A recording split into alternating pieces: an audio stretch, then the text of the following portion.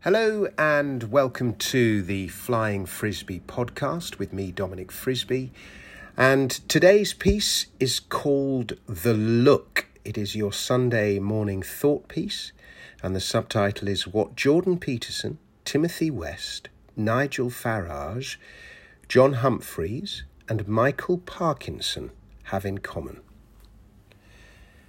About 25 years ago, I was giving a speech at my father's 65th birthday party. There were 70 or 80 people at the dinner, and as Dad was a playwright, most of them were theatricals. I'm a comedian, it was a fun occasion, so I wanted the speech to be funny. But there were a few entertainment VIPs in the room, so they were professional as well as personal reasons to make sure my speech was as good as possible.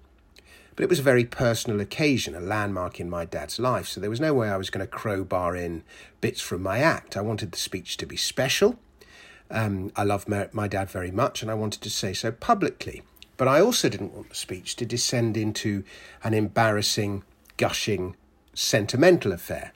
It was by no means the hardest speech I've ever had to give, but there was still a balance I had to get right.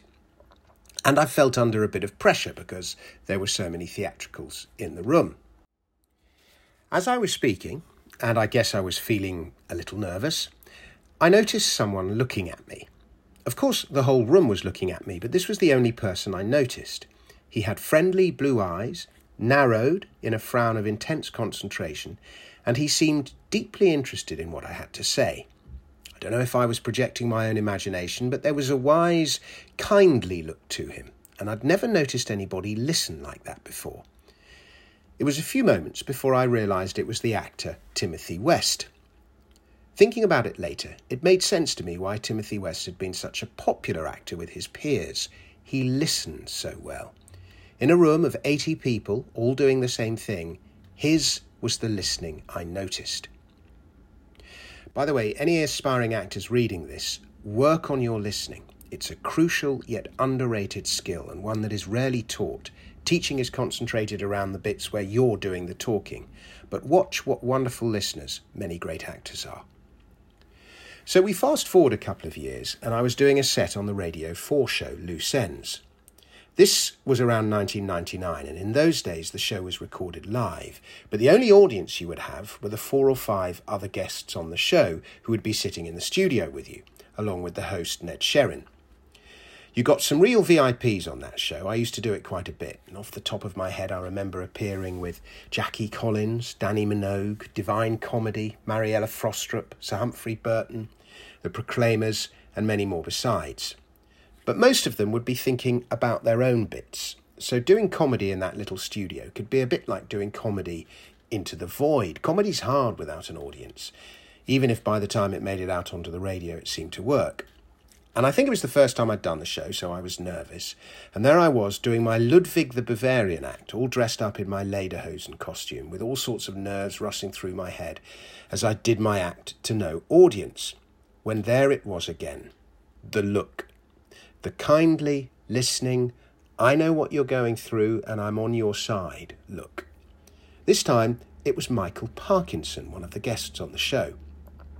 While all the other guests, and to an extent Ned, were wrapped up in their own stuff, Parkinson took time out to listen to me, and straight away I understood why he had been such a successful chat show host.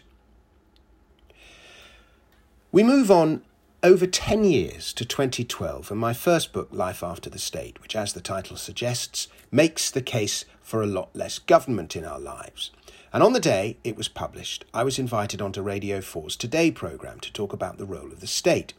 My publisher, Dan Kieran of Unbound, told me getting on the Today programme is the holy grail for an author. You're very lucky. You're on at the best time, peak listening time, just before 9. Everybody will be listening. The Prime Minister will be listening.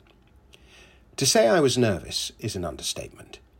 This is the Today programme, I told myself, for really clever people. It's not for comedians who've decided they want to write about economics. It's the BBC, the Ministry of Media. The last thing they'll suffer is some non-economist comedian calling for a smaller state.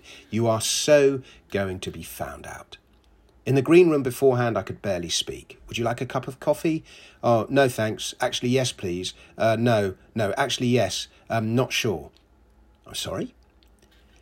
I was to be interviewed by James Naughtie, and there was a nice chap by the name of Neil Lawson from left-wing think tank Compass who would take the opposing side of the debate. There were various other people in the studio, all deep in notes and preparation for their next slot.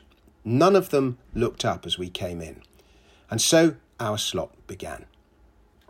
If I had my life again, I'd answer one key question about collectivism differently, and I still get cross with myself about it. But overall, I guess I did okay. However, mid-interview, while I was talking, I could feel somebody looking at me. I looked to my left, away from the people I was talking to, Naughtie and Lawson, and there, staring at me intently, was John Humphrys.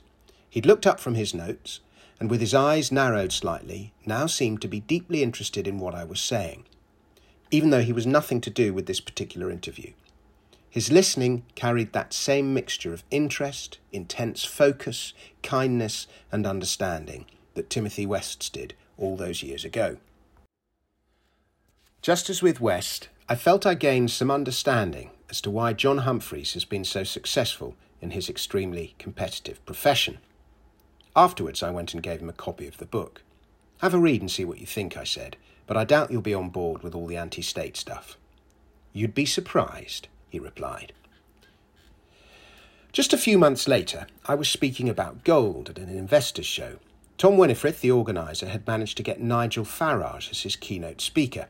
This was years before the Brexit vote, but thanks to the internet, his speeches at the EU Parliament were already starting to go viral.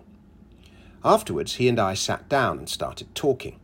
All sorts of people were bombarding him for photos and signatures, and he was very gracious to everybody who pestered him. But at the same time, he managed to convey the impression that he was really interested in talking to me. And, as I talked, there was that same look again. Eyes narrowed slightly, kindly, wise, interested, focused on you and you alone.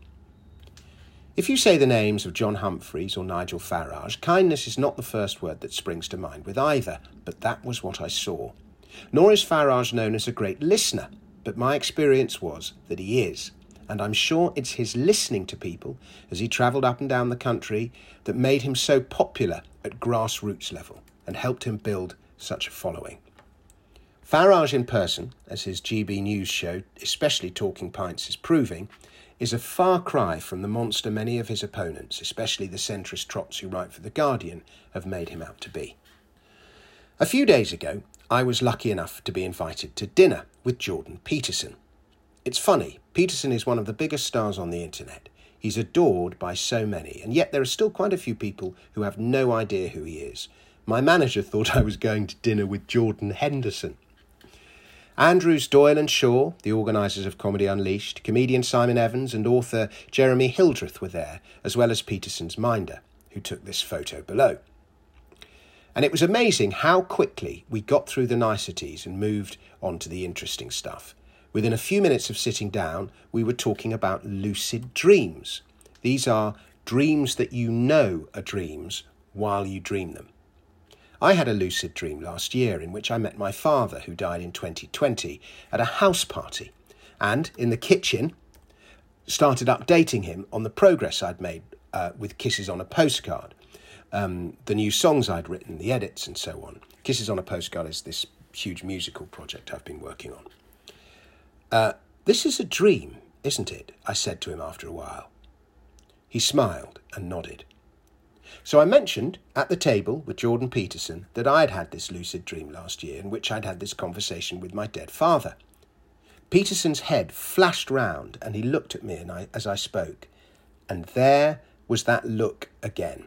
That same Timothy West, Michael Parkinson, John Humphrys, Nigel Farage, narrowed-eyed, focused look of kindness, sympathy, empathy, and genuine interest.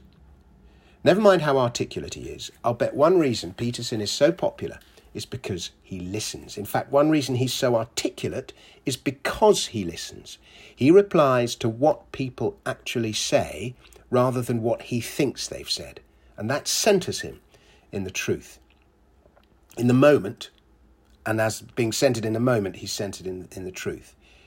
So there we are, people who have the look. All those people, Michael Parkinson, John Humphrys, Nigel Farage, Timothy West, Jordan Peterson. What's the moral of all of this? I guess, listen. Don't talk, listen. And as an addendum, I saw just how popular and loved Jordan Peterson was about an hour or two later. Over dinner, somebody suggested that he do a set at Comedy Unleashed later that evening, and he agreed to read a comic poem he'd written. I was emceeing, and as I introduced him as the open spot, saying something like, "We like to bring on the new talent at Comedy Unleashed, so we give people short spots, and if they're any good, they can progress to a full spot, blah, blah, blah. Please welcome Jordan Peterson." And the audience at first couldn't believe what they'd heard. And then as he came onto the stage, they rose to their feet and gave him a standing ovation.